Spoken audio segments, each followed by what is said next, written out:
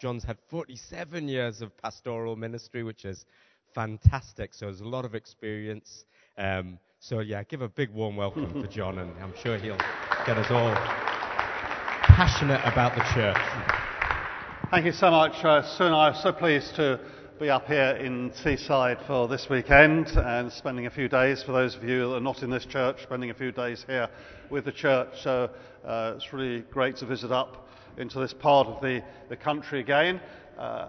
In the course of my life, we spent 24 years in Brighton at Church of Christ the King. That's where Terry Virgo was based, and I led the church there for some years, and then had a wider role teaching and overseeing training. Now in retirement, I'm still an elder actually, but in the Citygate Church in Bournemouth with Guy Miller, who heads up the commission sphere. So we've travelled up from Bournemouth and bring you the greetings of commission and indeed the church at Citygate. We have two sons, and one's a pastor, leads New Frontiers Church in Poole, and the other one is with his family in the church in Sidcup, and he works for Bank of America, and we have 7 grandchildren, 6 of whom are girls.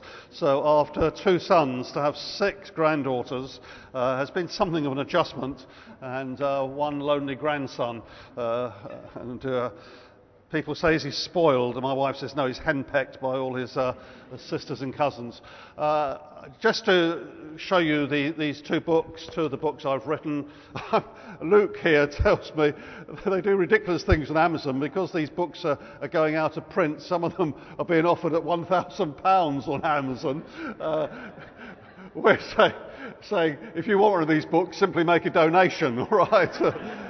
As long, of course, as it's at least £1,000. But the donations will go to the church in Ho in Ghana. So Christ Radiant Church, which has already had some press this morning, which is an overview of values that we work to in New Frontiers. What I did was to write down, in response to a number of questions I was asked, why don't we ever write down what we believe about the local church?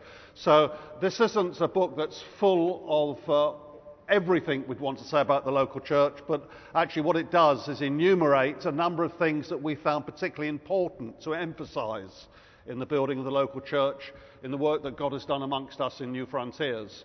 So, for example, if you're going to talk about the church, there ought to be chapters on the Lord's Supper, for example, but you won't find a chapter like that in here because it's not been a particular emphasis that we've made. Well, we regularly break bread, but these chapters are really about emphases that we found important to underline in our building of New Frontiers churches.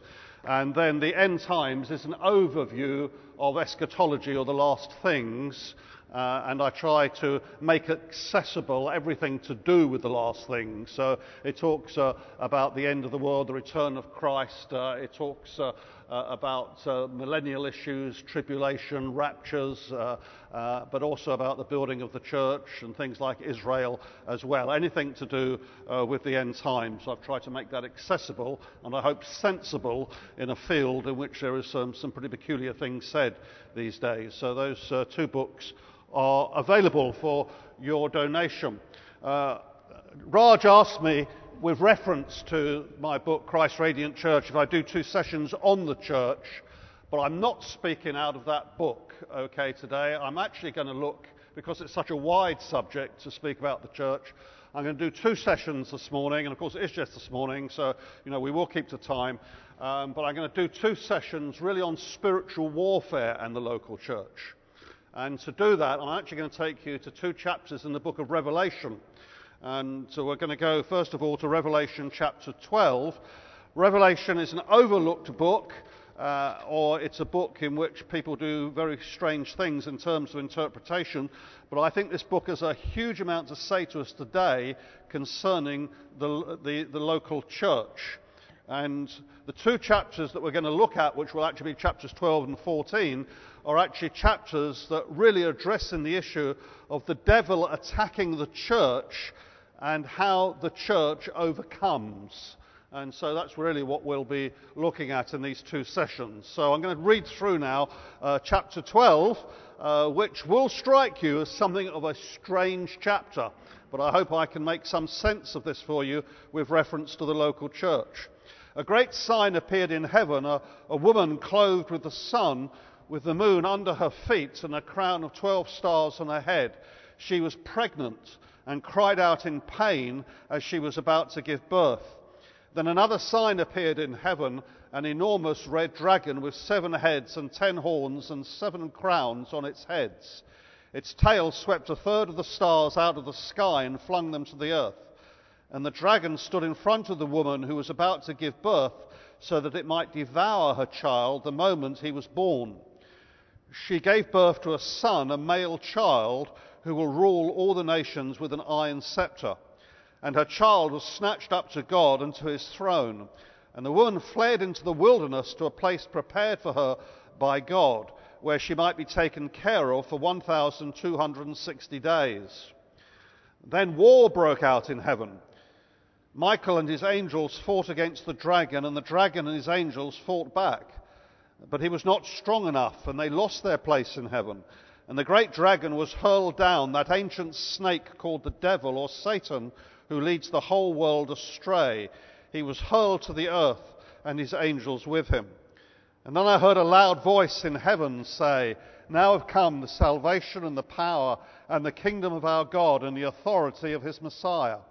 For the accuser of our brothers and sisters, who accuses them before our God day and night, has been hurled down. And they triumphed over him by the blood of the Lamb and by the word of their testimony. They did not love their lives so much as to shrink from death. Therefore rejoice, you heavens, and you who dwell in them, but woe to the earth and to the sea, because the devil has gone down to you. He is filled with fury, because he knows that his time is short." And when the dragon saw that he had been hurled to the earth, he pursued the woman who had given birth to the male child. And the woman was given the 2 wings of a great eagle, so that she might fly to the place prepared for her in the wilderness, where she would be taken care of for a time, times, and half a time, out of the snake's reach. And then from his mouth the snake spewed water like a river to overtake the woman and sweep her away with the torrent. But the earth helped the woman by opening its mouth and swallowing the river that the dragon had spewed out of his mouth. And then the dragon was enraged at the woman and went off to wage war against the rest of her offspring, those who keep God's commands and hold fast their testimony about Jesus. I wonder how often many of you have heard a message on Revelation chapter 12. But this is about spiritual warfare and the local church. Now, Sue and I, we're very fond of going on holiday to France. And if you go to Angers in the Loire Valley, you can go there to a museum which is dedicated to the largest tapestry in the entire world. And this tapestry is on display in more than 70 separate panels. And it's 600 years old, and it's absolutely stunning in its colour and in an incredible detail. Now, in the past, the value of this tapestry was not realised. So over the centuries of its existence, many of the panels have been used as horse covers and carpets.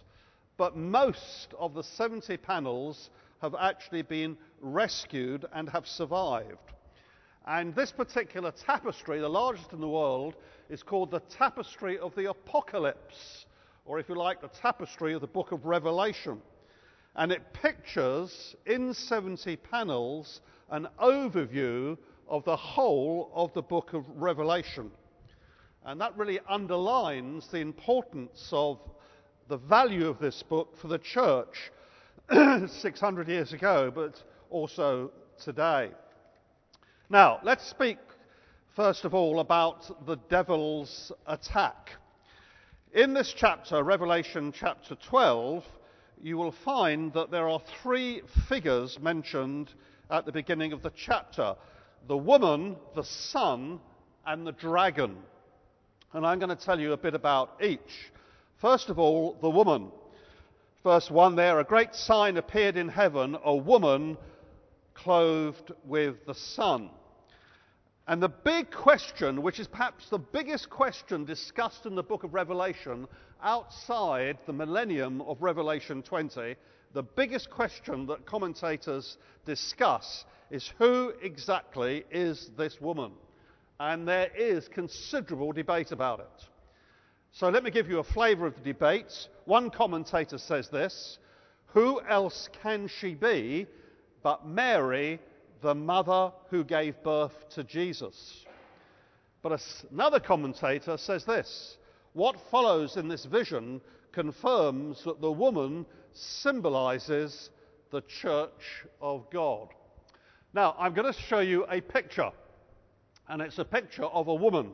Some of you may have seen this before. As you look at that picture, the question is, what do you see? And some of you will immediately see an old woman, but some of you will immediately see a young woman. And some of you, as you kind of look at the picture and squint at it a bit, you'll see both very easily. You'll see a young woman and an old woman. Some of you will see one and struggle to see the other. And if you can't see a young woman or an old woman, then, my friend, you should have gone to Specsavers. Right? Now, I use this picture to illustrate the woman of Revelation 12. Because in Revelation 12, as you look at the woman, some see the church and some see Mary. And some see both quite easily, Mary and the church. Some see one and they struggle to see the other. So I use this picture as an illustration of what we read here in Revelation 12. Thanks very much. Put it off or they'll never listen to me. Right. Now let me make the case for seeing the woman as the church. A great sign appeared in heaven, a woman clothed with the sun, with the moon under her feet, and a crown of 12 stars on her head. Negatively, that would seem to be a very idealized picture of Mary. You see, the church does have a certain glory, and the woman is spoken of as being clothed with the sun. There's a radiance about the woman, and the church has a certain glory. It would be a very idealized picture of Mary. Also, the church has authority, and we read here that the woman had the moon under her feet, and that would speak of authority. And the church has authority. Also, the church is going to reign. We read concerning this woman, there was a crown of 12 stars on her head.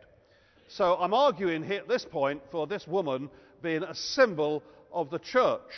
And indeed, elsewhere in the New Testament, the church is pictured as a woman, of course. And so we read of the church as the bride of Christ. And in Revelation 21 and verse 2, I saw the holy city, the new Jerusalem, coming down out of heaven from God, prepared as a bride, beautifully dressed for her husband. And that's seen as a picture of the church, a bride beautifully dressed for her husband. So you can argue that this woman here actually symbolizes the church.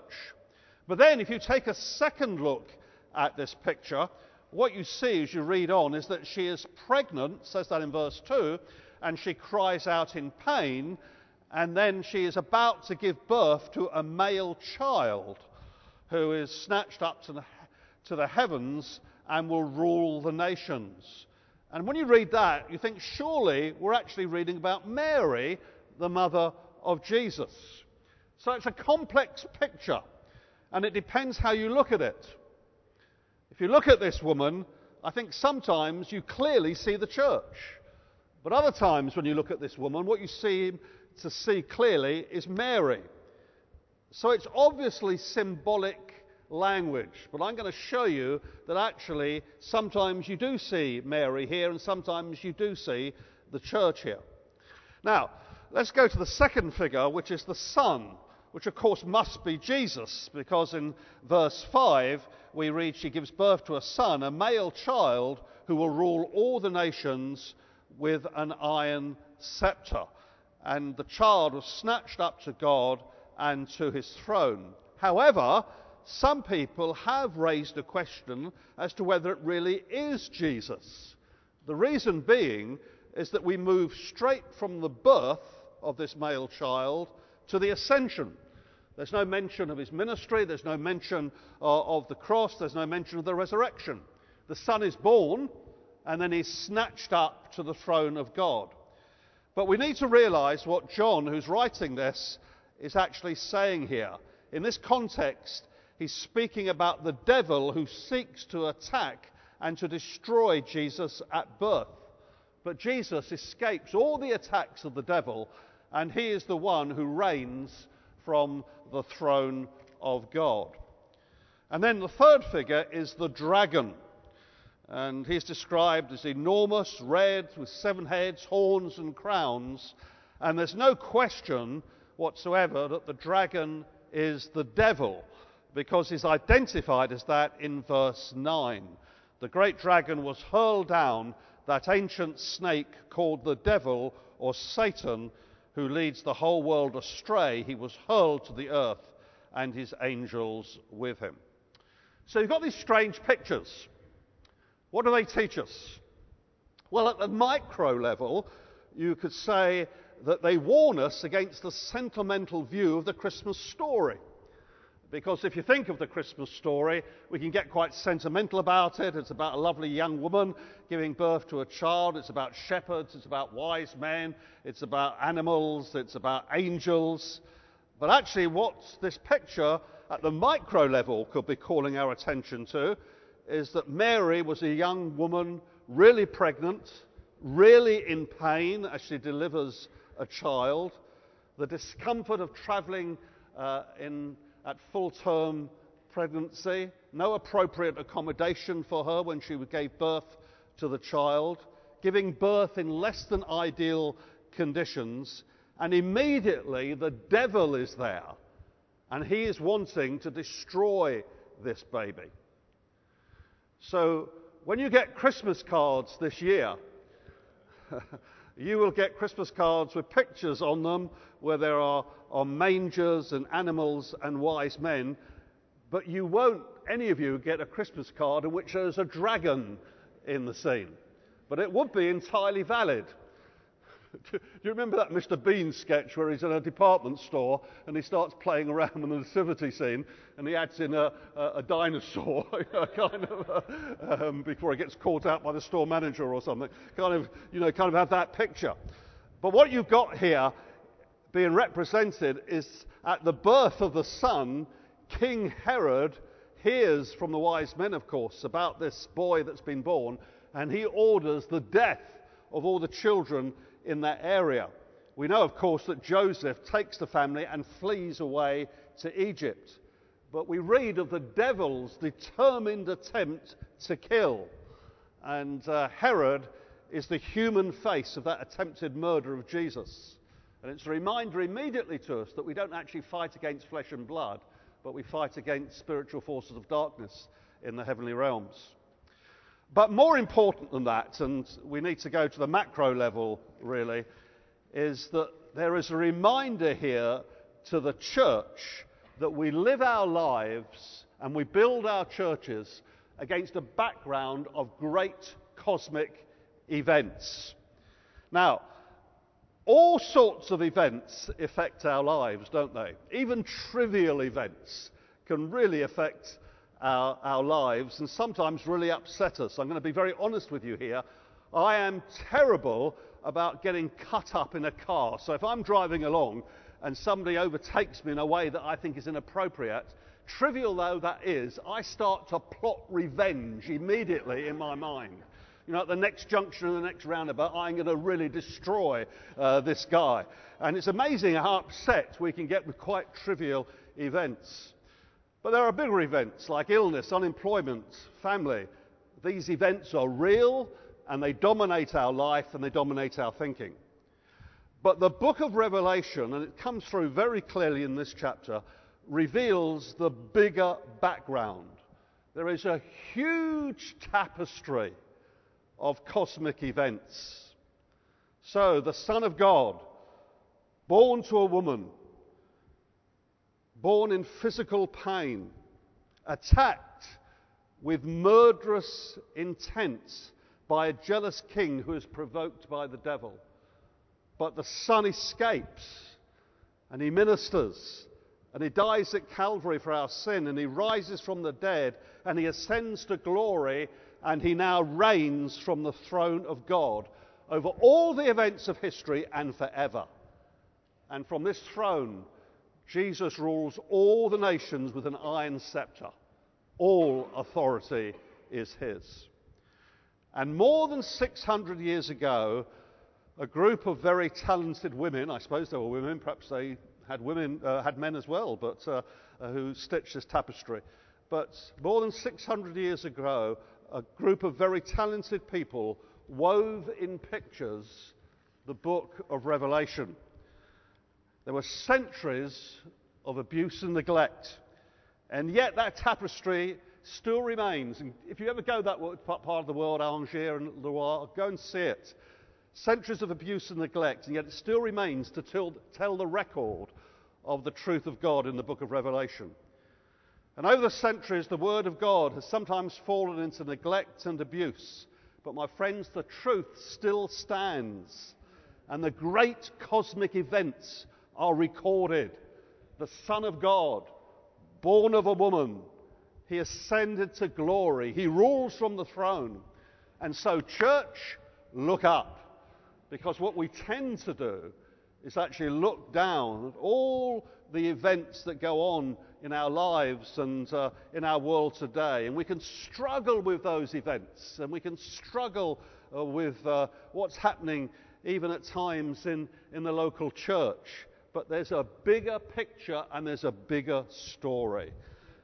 And somehow we, the local church, get stitched into the tapestry of that story. And as the church, we are caught up into these great cosmic events that are taking place. And therefore, my friends, there is spiritual warfare. Now that brings me to, therefore, a second point which this chapter addresses, and that is that we are overcomers. Now, if I said to you, what is the biggest question in the universe, I wonder what you would say. I mean, I suppose recently it's been whether Leicester really would win the Premiership, isn't it? I mean, I realise here in Middlesbrough you've had other concerns, but you'd think that was a dominant question. Some people at the present time might say it's whether we stay in or whether we get out. That's the biggest question in the universe. But I want to suggest to you a bigger question. I think the biggest question in the universe is, why is there evil? And I would suggest that the reason that that's the biggest question in the universe is because there's not even a biblical answer to that. That's why it remains such a big question. Why is there evil? There's plenty of speculation, but there's no biblical answer to that. But this chapter does give us an idea of how evil entered into the world. And if you read from verse 7, you see the record states here that war broke out in heaven. Satan was once a mighty angel, and he rebelled against God and sought the highest place. He was engaged by Michael, the archangel. By the way, there is only one archangel, and that's Michael. Right? I often hear people speak of Gabriel as an archangel. Gabriel is not an archangel. Gabriel is a prenatal angel who goes around telling women they're going to have babies, all right? Not an archangel, right? But Michael is the archangel. He's the leader of the armies of heaven. And he engages Satan and the other angels that Satan had drawn to himself. And there is war in heaven. And Michael overcomes Satan, and Satan and his angels with him are cast down. Verse 9, the great dragon was hurled down, that ancient snake called the devil or Satan, who leads the whole world astray. He was hurled to the earth, and his angels with him. And that reveals to us that therefore, as Satan is cast down to the earth, and it actually says later on, woe to the earth and to the sea, that actually this earth becomes the sphere of Satan's operations. And therefore, church believers, we've got to take note of that, because this is the sphere of Satan's operations. And this is entirely in line with the hints that we also get of this in the Old Testament. So let me just read to you a few verses from Isaiah 14, and you can see how it's there also in the Old Testament scriptures. In Isaiah 14 and verse 12, how you have fallen from heaven, morning star, son of the dawn. You've been cast down to the earth, you who once laid low the nations. You said in your heart, I'll ascend to the heavens. I'll raise my throne above the stars of God. I'll sit enthroned on the mount of the assembly, on the utmost heights of Mount Zaphon. I will ascend above the tops of the clouds. I will make myself like the Most High, but you are brought down to the realm of the dead, to the depths of the pit. And that's just as you've got that there in Isaiah, you get it reflected in the book of Revelation. So the real focus of this very important passage on spiritual warfare actually is how we overcome Satan, who now makes this the sphere of his operations and who battles against us. And I'm going to be quite brief on this bit, but I want to try and give you just a few practical hints on how we actually fight the dragon, because that is what we are engaged in. We are fighting the dragon in terms of building the local church. Now, these will all begin with A. I've got 5 A's. I say I'll be fairly brief on each, but the first A is authority. In verse 10, this is what we read. Now have come the salvation and the power and the kingdom of our God and the authority of his Messiah. So although Satan is hurled down to the earth and the earth becomes the sphere of Satan's activities, at the same time, this earth is the sphere of Christ's saving work, and also the sphere of the exercise of his authority. So that's why we've got conflict, because Satan is operating here. He's been hurled down, but Christ is redeeming people and extending his authority.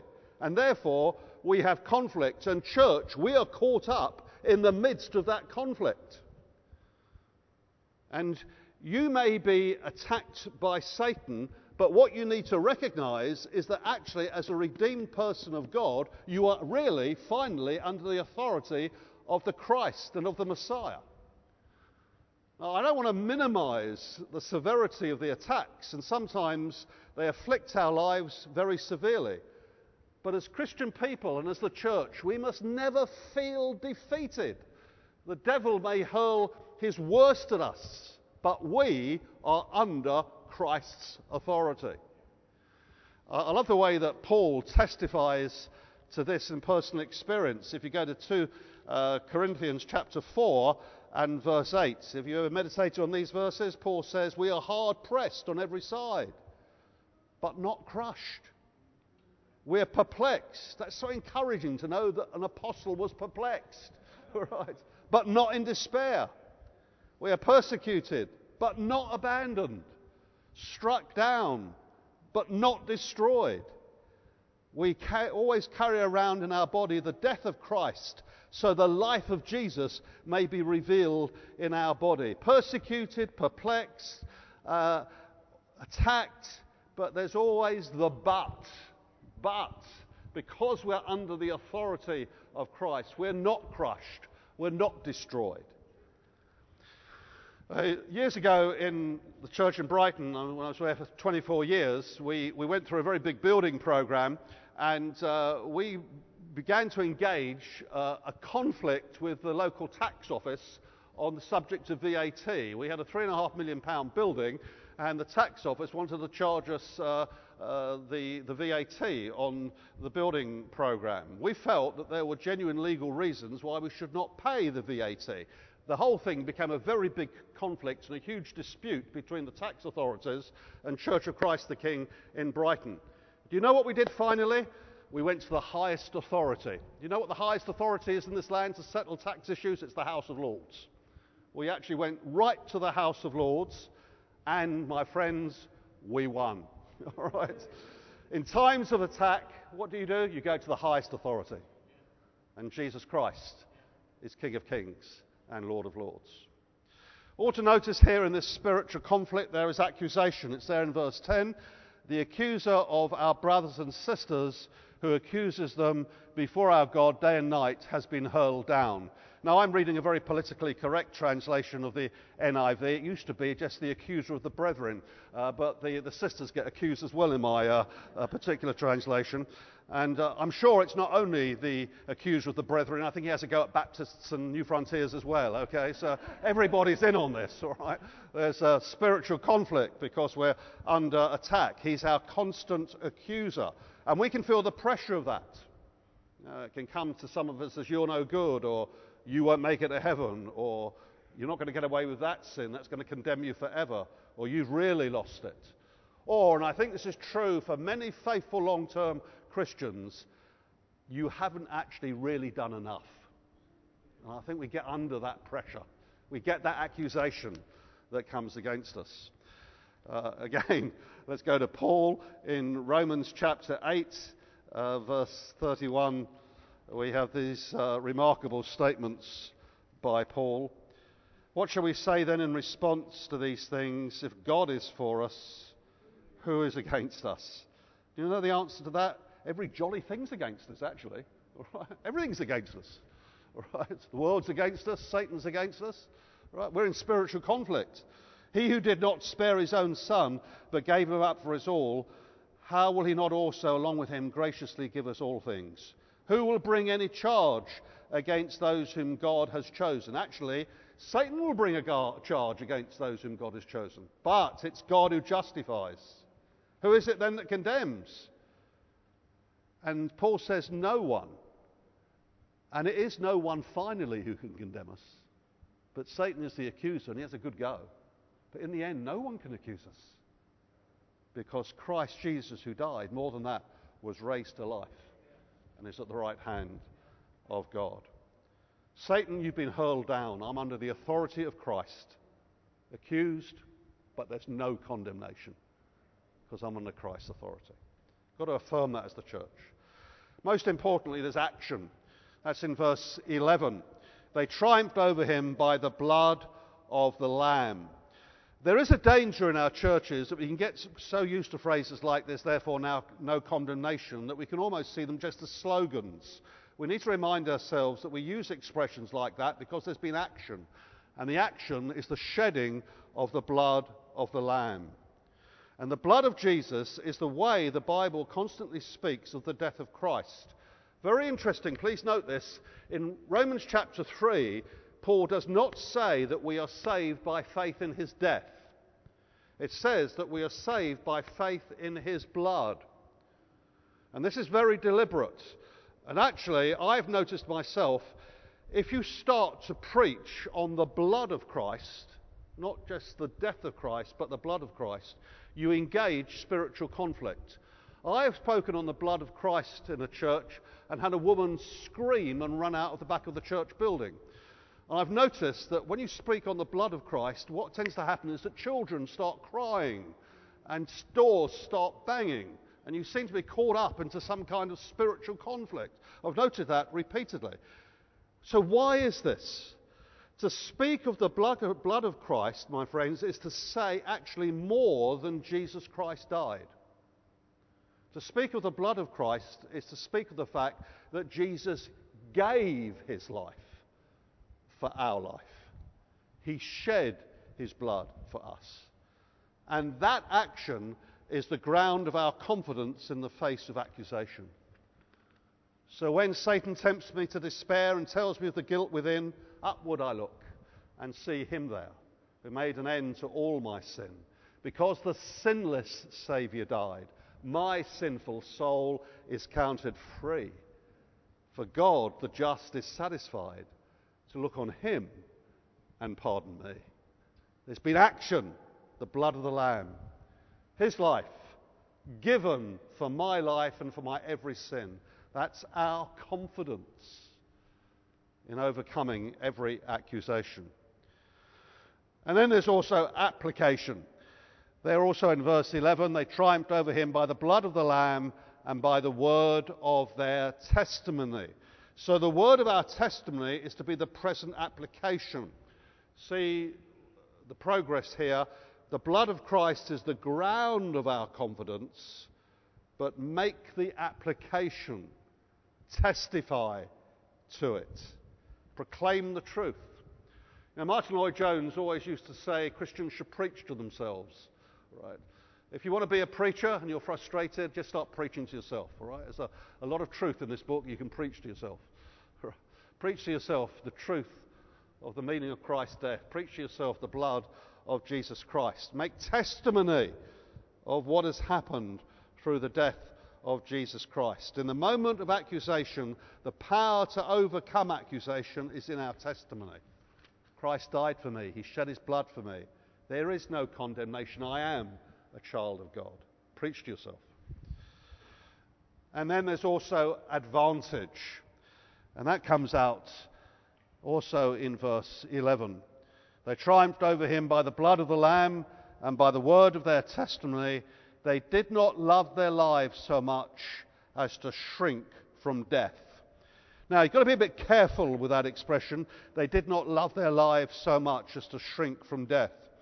What the New Testament sometimes does is actually to use a negative in order to make a strong positive.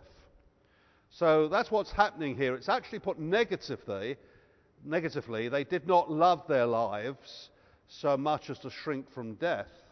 But it's making a very strong positive statement.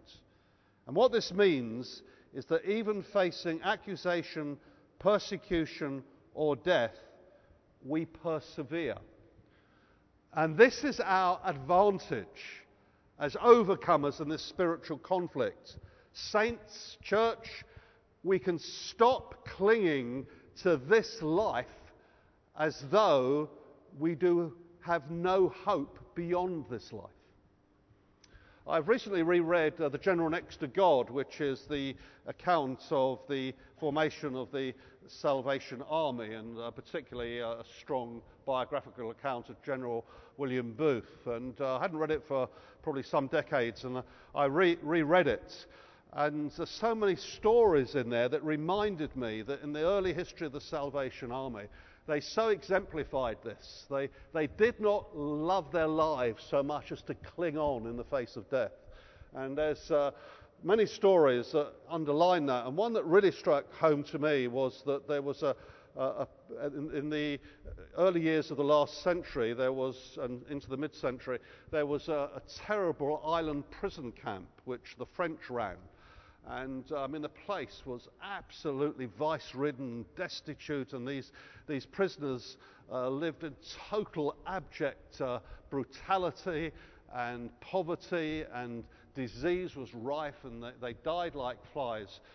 And one Salvation Army officer was sent there to actually minister into that brutalized, vice-ridden, disease-ridden situation. He put his life totally on the line for these guys. And he reformed the whole situation of that prison island. What an example of a man who did not cling on to his own life as though he had to protect it. He was prepared, if necessary, to lay down his life because he knew that in Christ he was an overcomer in the face of Satan's attacks. Philip Yancey, who's a well-known author, in one of his books tells how his wife, when they lived in Chicago, actually worked in a care home in Chicago. And in this care home, there were a number of white residents who she noticed were mainly very depressed. And there were a number of black residents who actually were very happy. And she investigated this, and she found that most of the black residents were actually Christian believers, and most of the white residents weren't. And there were these very old people, very near the end of their life. The whites depressed and the blacks happy. What was the difference? One had the hope of heaven, the others didn't. All right? So one lot were miserable, the other lot were happy. And we need to ask ourselves, church, have we got that clear? Otherwise, the devil's got us by the throat. Listen, the death of a believer is not the sign of the devil's victory over the saints. Even in death, saints have victory over Satan. We are overcomers in the face of death. And Sue and I went to visit a friend of ours a couple of weeks ago who's got terminal cancer, a bit younger than I am, and I prayed with him for years on a Thursday morning, and he went and got involved in a church plant, and he and his wife have served New Frontiers, and they've served local churches for years with really great devotion. And here he is, really too young, from a human perspective, cancer beginning to run right through his body. And as we spent the afternoon with him, and he testified to his convictions and faith in the face of what seems to be certain death, which is coming, he says, I'm not going to get into an extended treatment. I'm not going to just linger on. I know where I'm going. I know what I'm doing. And in a way, he's embracing death because he's embracing life. And in the midst of what so many people see to be the absolute end, he is genuinely seeing it as the absolute beginning. And he's going to leave behind a wife and a great family. But obviously there's sorrow about that. But you could tell he's got the confidence, the assurance that in the face of what seems certain death, he's got the hope that overcomes. And actually, it's not a loss. It's actually an entry into glory. So his life has been given so we can live forever, and we overcome in the fight. Now, as we come to the last part of this chapter, we come to the fury of the dragon, which is the most difficult part of the chapter, and which specifically and very particularly talks of the conflict between the dragon or Satan and the church. I want to point out something in verse 12. It says that he is filled with fury. This is the devil. He is filled with fury because he knows that his time is short. Let me correct a mistake that is sometimes made. I've come across Christians, and I've even heard preachers say this, the reason that the devil fights so hard against the church is that he thinks he can still win. Can I say that is not biblical? The reason the devil fights so hard against the church is that he knows he's lost. And because he knows he's lost, he is filled with fury. And in his fury, knowing that his time is short, he actually attacks the church with the greatest ferocity that he can possibly minister. And so he's fighting against the church, knowing that little time is left to him. Now, there is a lot of symbolism in these last few verses of Revelation 12, and they're difficult verses, but let me give you the drift of it without going into absolute tiny detail. Let me give you the drift of it. We return here to the woman, and at this point, the woman who's been represented also as Mary, the mother of Jesus, but here clearly has to be looked at in the other dimension of seeing her symbolizing the church. So we're seeing the woman here as the church. And she goes into the desert or the wilderness for 3.5 years where she is taken care of. Now, 3.5 years in the book of Revelation is a very significant number. If you go to verse 6 of this chapter, we've already read this. The woman fled into the wilderness to a place prepared for her by God where she might be taken care of for 1,260 days. Guess what 1,260 days is? It's 3.5 years, all right? If you go to verse 14, you'll find that the woman was given the 2 wings of a great eagle so she might fly to the place prepared for her in the wilderness. So repeating verse 6, where she will be taken care of for a time, times, and half a time. Now, you go to any commentary and you will find this, that a time represents a year, times is 2 years, and half a time is half a year, so you're back to 3.5 years. All right, so in the book of Revelation, you'll sometimes read 3.5 years, sometimes you'll read 1,260 days, sometimes you'll read time, times, and half a time. Why doesn't John just say 3.5 years every time? All right, the answer is it's the book of Revelation, all right, and it's full of pictures and numbers and symbols, and he likes to keep us on our toes and guessing. But basically, however it's represented, as days, as times, or as years, 3.5 years represents, in the book of Revelation, severe tribulation and trouble for the church. Now, you may be very good in eschatology and say, but surely the tribulation is 7 years, whether that's literal or symbolic.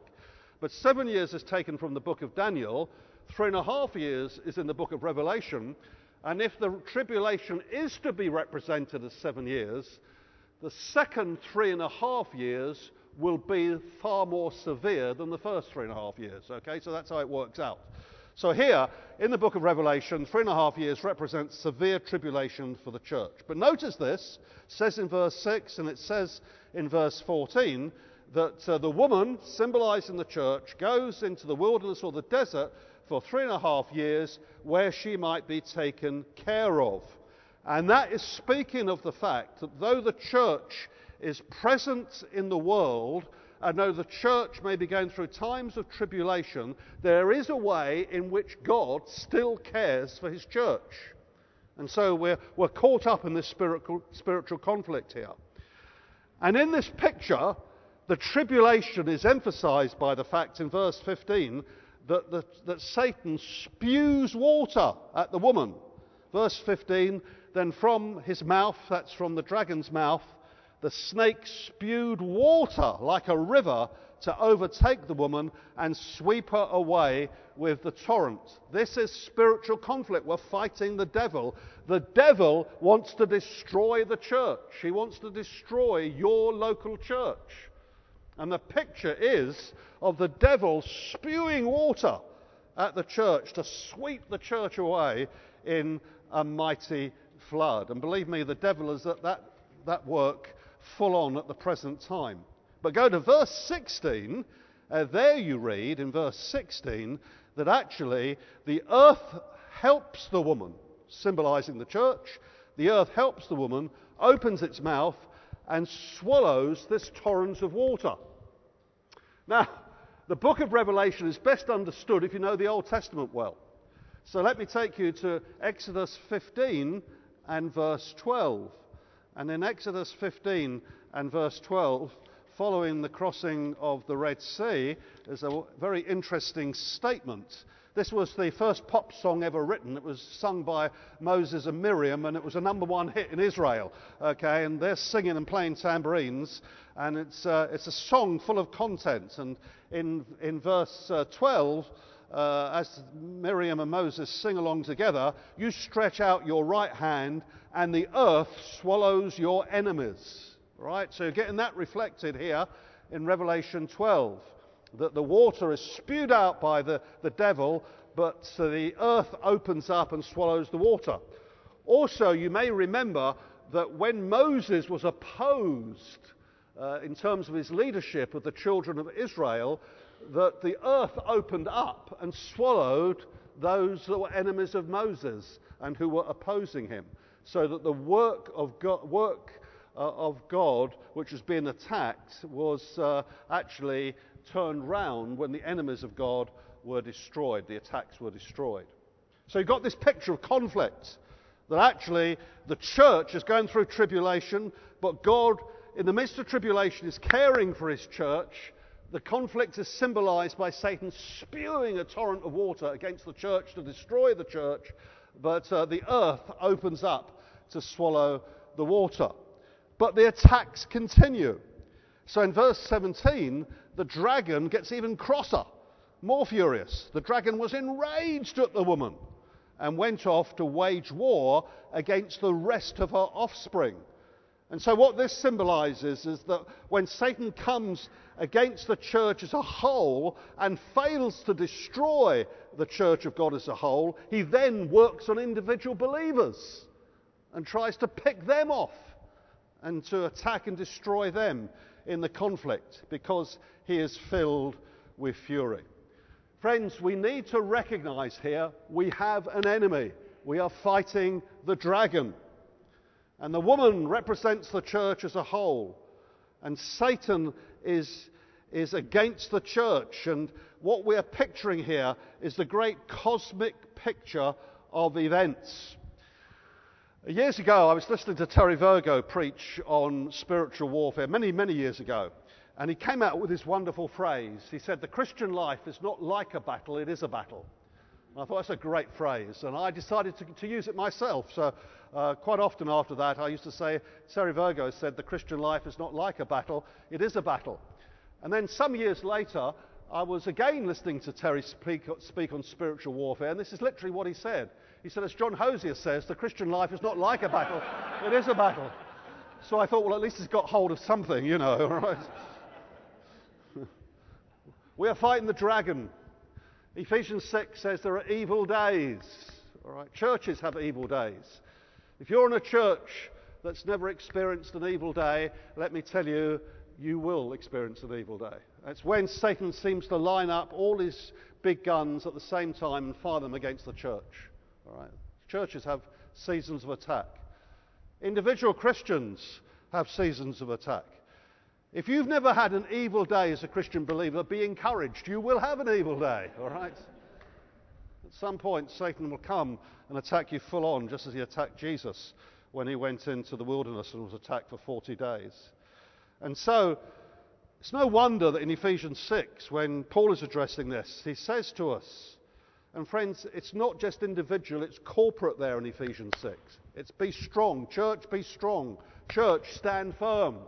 Church, put on the armour of God, which means knowing who you are in Christ. Defend yourself with that. Because Satan spews water at the church. He makes war against believers. He's filled with fury.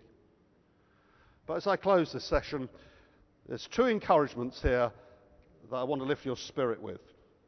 Because the book of Revelation is about the victory of God. If you want to know what the book of Revelation is about, it's about the victory of God. And here's one encouragement. Friends, sometimes the earth opens up. And I'm using the terminology of the book of Revelation here. We don't endure the fury of Satan all the time without any respite or without any victories. We get some help. The earth opens up. In times of persecution, there are martyrs, believers who die for Christ. But do you know what always happens in times of persecution? Not only are there martyrdoms, there are miraculous deliverances. And you go to the Bible and you see the pattern there. In the same persecution, James was beheaded, but Peter was released. And there's always enough suffering for the church to remind us that the battle is real, but there's always enough of the supernatural happening to show us that we have the help and care of God. We're caught up in a great cosmic conflict. Do you ever wonder why we're not yet in revival? Let me tell you, as a pastor, I sometimes wonder how we survive at all. I think over the years, and I've gone to church on a Sunday, and I'm thinking they're all volunteers. You know, they heard me last week. Is anybody going to turn up there again this week? You know, and you think, you know, why do they keep coming sometimes? I do. You know, people say, why is not revival? I'm thinking, why is there anybody turning up at all? I've often thought like that as a pastor. You have these terrible Sundays sometimes. You know, when, I mean, everything goes wrong. I remember once in Cape Town, I was doing a series of Sundays, and I was preaching at this big evening celebration every Sunday evening for a whole number of weeks, and so what is now Jubilee Church, and our oldest son was over at the same time, and I had one of these terrible Sundays, and I was kind of preaching to this hundreds of people, and it was like gravel was in my mouth, and I couldn't spit out the gravel, and I kind of staggered through this sermon, and at the end of the meeting I thought, I will talk to nobody at all. My eye was on the door. I had one fixed purpose. I was going to get out of that door and go back to where we were staying. And as I stepped off the platform, my oldest son in Cape Town stands in front of me and says, Dad, you know the van that church member has lent me, I've just crashed it into a lamppost. And I thought, Matthew, I don't want to hear that at the present time. Not only am I the worst preacher in the world, but I've now got a son who's smashed up a car that somebody in the church has lent him. And I thought, I never want to preach again. And God had to deal with me that night and say, actually, is it about the preacher, or is it about you wanting people to think you're a good preacher? And I had to wrestle that through. But I thought nobody would be there next Sunday. You know what happens when you have a bad Sunday like that? There's more people that turn up the Sunday after. I mean, God cares for his church.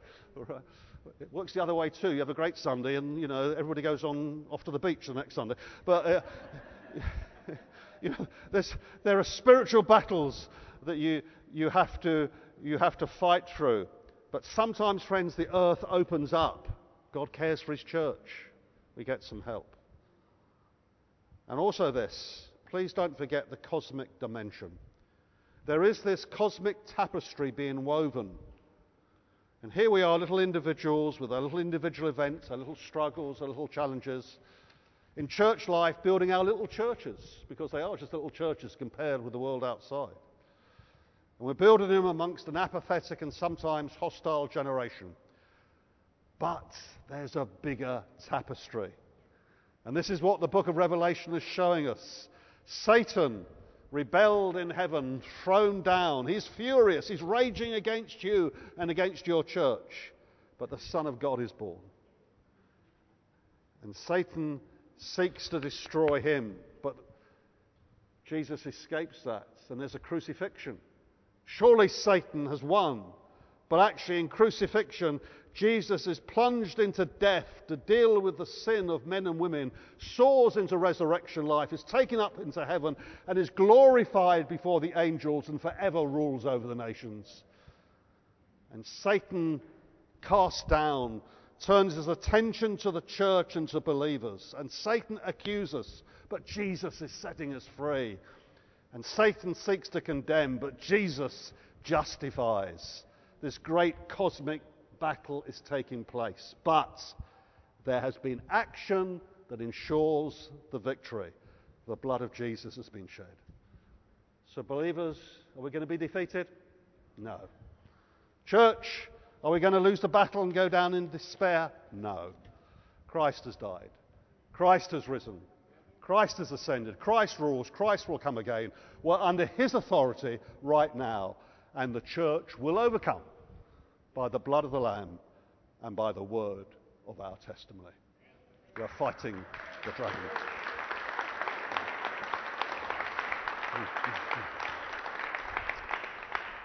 We're going to have coffee and then we're going to move on to talking about following the Lamb, which is the other side of this, okay? So let's just stand and give thanks. Father, we thank you for your word. We thank you, Father, for a reminder through this book of Revelation that we're caught up in this great cosmic event, this great cosmic conflict. But we're not into that conflict as those that one day may lose. We're those that will definitely win. Yes. And Father, we thank you that the ground of our confidence is that there has been action. The blood of Christ has been shed.